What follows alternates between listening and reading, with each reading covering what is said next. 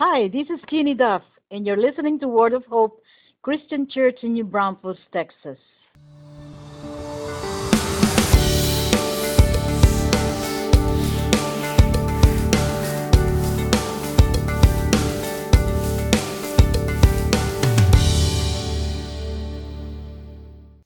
Hi, everyone, and welcome once again. I'm Pastor Tim with Word of Hope Christian Church in New Braunfels, Texas, and this is our Sunday sermon. Thank you so much for taking time to join. It is Sunday, August 28th. Today is part 2 of the new sermon series called God Goes to War. Now, we're going through the entire book of Revelation in just 9 weeks. It is an epic journey, to be sure. Last week, we began by looking at the first 3 chapters of the book, Revelation chapters 1, 2, and 3, and we talked about standing against evil and how important the local churches are in that effort. Today's sermon is titled The Power of Worship, and we'll be studying Revelation chapter 4, verses 1 to 11. Got a lot to tell you, and we'll do that shortly, but right now, join me in an opening word of prayer. Heavenly Father, thank you for the amazing opportunity we have to continue to study this powerful book. Lord, all your books are powerful. The entire Bible is powerful, but we're excited about this one. So open our hearts to understand the power of worship today. In Jesus' name. And everybody said, Amen. It was a Tuesday morning. People awoke that day and began their morning routines just like any other day. Getting ready for work or school, coffee pots brewing, breakfasts being prepared, school buses rolling, people driving, planes and trains carrying people to appointed destinations, all oblivious of what was about to come. That day, 19 evil men whose hearts were filled with darkness and hate, whose minds were dominated by a sense of self-righteousness and vengeance, hijacked 4 airliners and carried out suicide attacks against specially selected targets. At 8:46 a.m. Eastern Standard Time, American Airlines Flight 11, traveling from Boston to Los Angeles, struck the North Tower of the World Trade Center in New York City. Minutes later, at 9:03 a.m., United Airlines Flight 175, traveling from Boston to Los Angeles, struck the South Tower of the World Trade Center. At 9:37 a.m., American Airlines Flight 77, traveling from Virginia to Los Angeles, struck the Pentagon. And at 10:30 a.m., United Airlines Flight 93, traveling from Newark, New Jersey to San Francisco, crashed in a field near Shanksville, Pennsylvania, never reaching its destination because of the courage and sacrifice of those on board. Those 19 men murdered over 3,000 people during those attacks, which included more than 400 police officers and firefighters. Osama bin Laden took immediate credit for the attack, and Muslims across the Middle East rejoiced at the crippling of the great Satan, us. Expecting further potential attacks, all commercial airline flights were immediately grounded. The nation was paralyzed and businesses ground to a halt. America was shocked and devastated and on the verge of financial collapse. What our nation needed and what we received from President Bush was someone who could say, I understand your fear. I know the enemy, and I have a plan to deal with them. I know what we're going to do to face the coming days, and we will overcome this hardship and tragedy together. Folks, that's essentially the message of Revelation 4. God is saying, I understand your fear. I know the enemy. I have a plan to deal with them. And I know what we're going to do to face the coming days, and we will overcome this hardship and tragedy together. Open up your Bible or Bible apps to Revelation 4 and take a look with me at the opening 4 verses. Notice these words. Then as I looked, I saw a door standing open in heaven, and the same voice I had heard before spoke to me like a trumpet blast. The voice said, Come up here, and I will show you what must happen after this. And instantly I was in the Spirit, and I saw a throne in heaven, and someone sitting on it. The one sitting on the throne was as brilliant as gemstones, like jasper and carnelian. And the glow of an emerald circled his throne like a rainbow. 24 thrones surrounded him, and 24 elders sat on them. They were all clothed in white and had crowns on their heads. Now notice what's happening here. Jesus tells John in verse 1, he's about to see what must happen after this. Most are familiar with what's coming in the following chapters of Revelation. There's going to be some horrendous pictures of war, famine, plague, and death. And you know, folks, Preachers and teachers who make a living telling people about the horrors of Revelation jump right into describing all those dangers and challenges that the future holds, but not Jesus. Have you noticed that? Jesus doesn't jump into the pictures of the future. Instead, we find ourselves in God's throne room witnessing an awesome worship service filled with strange sights and sounds, lightning and thunder and rumblings in the distance, beautiful colors, unusual creatures, and an inspiring example of how to praise God. You know, when I first began to look at these verses to study them, I thought, what is going on here? Jesus just told John that he's about to see what must happen after this. So why does Jesus take John to a church service right off the bat? I'm sure it was a beautiful ceremony, but it seems irrelevant. Why not just get right down to the nitty-gritty and tell us what we really want to know? Tell us about the conflict between the forces of good and evil. Tell us about the conflict between Satan's army and the angels of God. Why start at a worship service? Why? Because that's where God knew we needed to begin. We need to realize that when we read the book of Revelation, it's possible for us to focus on the wrong things. TV evangelists and radio preachers get caught up looking at all the wrong things. They do it all the time. Many of these folks focus on the powers of darkness, the mark of the beast, the battle of Armageddon, and so on. Most of the teachers who teach those topics seem to dwell on the darker, scarier aspects of this vision, and by doing so, they end up focusing on the wrong things. For example, how many of you have heard about the mark of the beast? 666 as described in Revelation 13.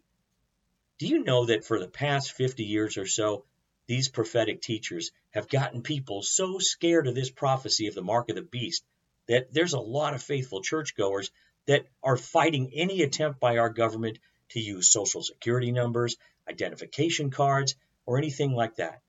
In fact, if 666 ends up being a part of their phone number or social security number or any other number that's part of their lives, they just go spastic. I mean, they're afraid to go to sleep for fear of waking up and finding out somehow they've got the mark of the beast. And why are they afraid? Because these prophetic teachers make them afraid. They know fear sells. I've got a couple of questions for you. First, in what book of the Bible do we read about the mark of the beast? That's right here in Revelation. Second, who tells us about the mark of the beast? Now, if you said John, that's not entirely wrong, but it's really God. John's just writing on God's behalf. So it is God who tells us about the mark of the beast. So do you suppose that God knew this was going to happen? Of course he did. Do you think maybe God had planned on this happening? Yeah, I'm pretty sure he did. So if God knew it was supposed to happen, and he made plans to deal with it, do you think we could ever do anything to stop it from happening? Well, of course not. On top of that, by the way God describes the mark of the beast in Revelation 13, it's obvious that Christians are not going to suddenly wake up one day and find out that they have the mark on them. That's just bogus. And regardless of whether the mark came or when it will come, Christians will be forced to make a decision. They'll either have to take the mark, worship the beast, and survive, or follow Jesus and starve. Revelation 13, verses 11 to 18.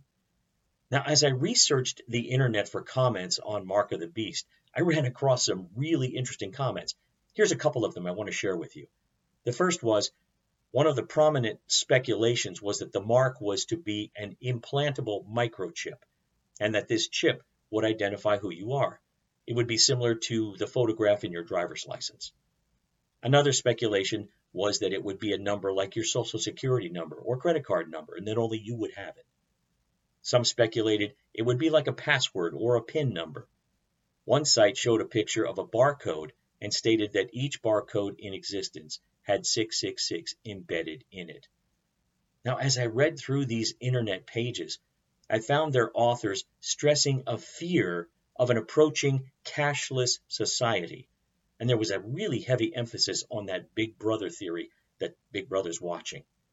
And one of the authors even wrote, and I quote, "The real truth is this: the astounding prophecies of doom and a great Antichrist are just a smokescreen used by the Dark Brotherhood to cast an illusion over the real beast, Antichrist, and meaning of 666, so the masses will continue to bear the mark." End quote. As I read through these items, I recalled a joke about a man who was talking to his friend saying, "Hey, just because I'm paranoid doesn't mean they're not out to get me." These guys are paranoid, and it's easy to understand why. Revelation can be a scary book. Look, it's not my choice to read to my grandkids at bedtime, okay? I mean, there are some frightening images in there, and God knows that. And that's why the vision starts in the throne room. Back to the opening 4 verses we read a few minutes ago. Consider the images they place in your minds. The first image is it's just awesome. And then it's unearthly. I mean, there's odd-looking creatures in the room. But there's this image of somehow it's comforting. 24 elders in white garments and gold crowns. These elders at least look something like us. And God is worshipped by everything in heaven and on earth. Everything and everyone subjects itself to God, not because they have to, but because He is worthy. Everything is voluntary, spontaneous, filled with excitement and joy. There's a sense of wonder, a sense of power there. And then there's this image that's an assurance that if this is my God, then my enemies better watch out. The images that follow this in chapters 5 through 18 can be frightening and candidly a bit overwhelming. But our God is bigger than anything the world can throw at us. He occupies the higher ground, and nothing can stand against His power. As John wrote in 1 John 4:4, "But you belong to God, my dear children. You have already won a victory over those people because the Spirit who lives in you is greater than the spirit who lives in the world." In John 16:33, Jesus taught us, "I've told you all this so that you may have peace in me. Here on earth you will have many trials and sorrows, but take heart because I've overcome the world." That's what Revelation is trying to drive home to us. It says we're going to struggle in this world.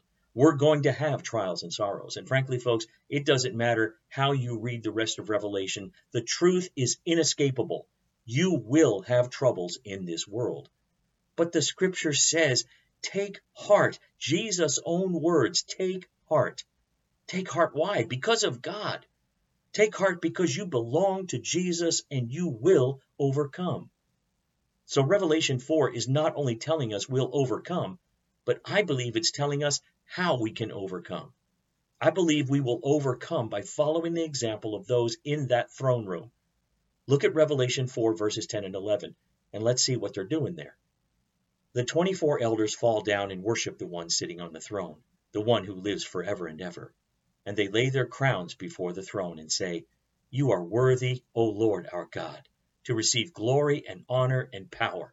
For you created all things, and they exist because you created what you pleased." Look more closely at what they're doing. They're singing praises to God. They're worshiping the Father.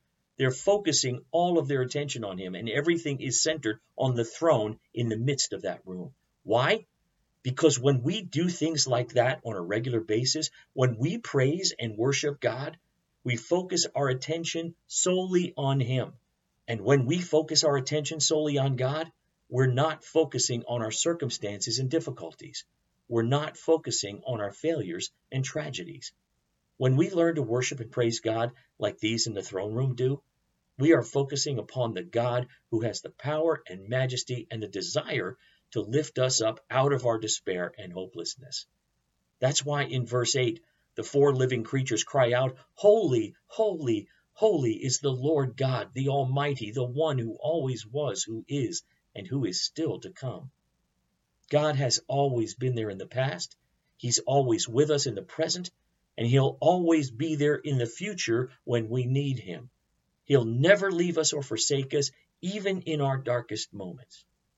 And that's why in verse 11, the 24 elders cast down their crowns before His throne and sang this praise, "You are worthy, O Lord our God, to receive glory and honor and power, for you created all things, and they exist because you created what you pleased."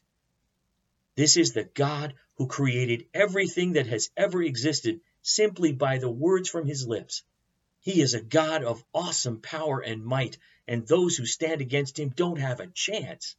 We shall overcome because we have the power of God on our side. You know, in 1607, A German named Martin Reinhardt wrote a beautiful hymn that's been sung in churches for over 400 years. Let me sing a couple of verses for you. Now thank we all our God with heart and hands and voices, who wondrous things hath done, in whom his world rejoices, who from our mother's arms hath blessed us on our way with countless gifts of love, and still is ours today. All praise and thanks to God, the Father now be given, the Son and him who reigns with them in highest heaven, the one eternal God, whom earth and heaven adore. For this it was, is now, and shall be evermore. How many of you recognize that song? It's called Now Thank We All Our God. For centuries, this has been a well-known and often sung song of praise. But in the year that Reinhardt wrote that hymn, over 6,000 people in his German village, including his wife and children, died of pestilence. In the midst of that great catastrophic social and personal loss, Reinhardt wrote one of the most lasting hymns of praise. Note the words of that last verse again. All praise and thanks to God, the Father now be given, the Son and him who reigns with them in highest heaven, the one eternal God, whom earth and heaven adore. For thus it was, is now, and shall be evermore. In the midst of his tragic loss, I really believe Reinhardt must have been reading from Revelation 4, because he literally quotes its words. But why? Why did he write that hymn? I believe he wrote it because he understood what Revelation is trying to tell us. Here on earth you will have many trials and sorrows, but take heart, Jesus said, because I have overcome the world. Again, John 16:33. Focus on God's throne. Set your eyes and your heart and your soul on him who has the power to help you face and overcome your tragedies and heartaches. Folks, that's what worship is all about. That's the reason for our gathering to sing songs of praise and glory to God. It's to train us, to prepare us, to drive home into our hearts that the only sure power we have to face the fears and anxieties of this world is to focus on the Father and upon his throne. You know, if you're not singing on Sunday mornings during the worship service, you are robbing yourself. Whether it's a classic hymn or a new praise song, whether it's familiar or not, whether you like the song or not, if you're not singing, then you're robbing yourself, especially in times of struggle. I want to close this with a true story from a few years back. An elementary school teacher by the name of Phyllis Martin told this story. She said, storm clouds and strong gusts of wind had come up suddenly over Columbus, Ohio. The Alpine Elementary School radio blared tornado warnings. It was too dangerous to send the children home. Instead, they were taken to the basement where the children huddled together in fear. We teachers were worried too. To help ease the tension, the principal suggested a sing-along, but the voices were weak and unenthusiastic. Child after child began to cry. We could not calm them. Then a teacher whose faith seemed equal to any emergency whispered to the child closest to her, "Aren't you forgetting something, Kathy? There is a power greater than the storm that will protect us. Just say to yourself, God is with us. Then pass the words on to the child next to you." As the words were whispered from child to child, a sense of peace settled over the group. I could hear the wind outside still blowing with the same ferocity of the moment before, but it didn't seem to matter now. Inside, fear subsided and tears faded away. The all-clear signal came over the radio sometime later, and the students and staff returned to the classrooms without the usual jostling and talking. Through the years, I've remembered those calming words. In times of stress and trouble, I have again been able to find release from the tension by repeating, God is with us. Beloved, I want to ask you something today. Is God with you? Have you learned to look to Him in times of deepest trouble? In those times, you need to remember, say this with me, God is with you. Say it again, God is with you. But if you don't belong to God, you don't have that promise. That's why we offer this time at the end of every sermon, giving you an opportunity to decide for yourself, to say, God, I surrender my life to you. I confess my sins before you. I believe, God, that you are the Christ, the Son of the living God, and I want to be baptized in the name of the Father, the Son, and the Holy Spirit. And then I can say with full assurance, you are with me.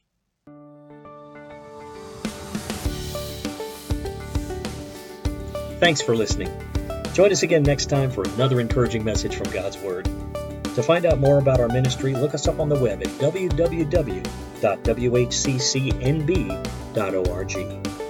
Word of Hope Christian Church. Real people, a real God, real hope.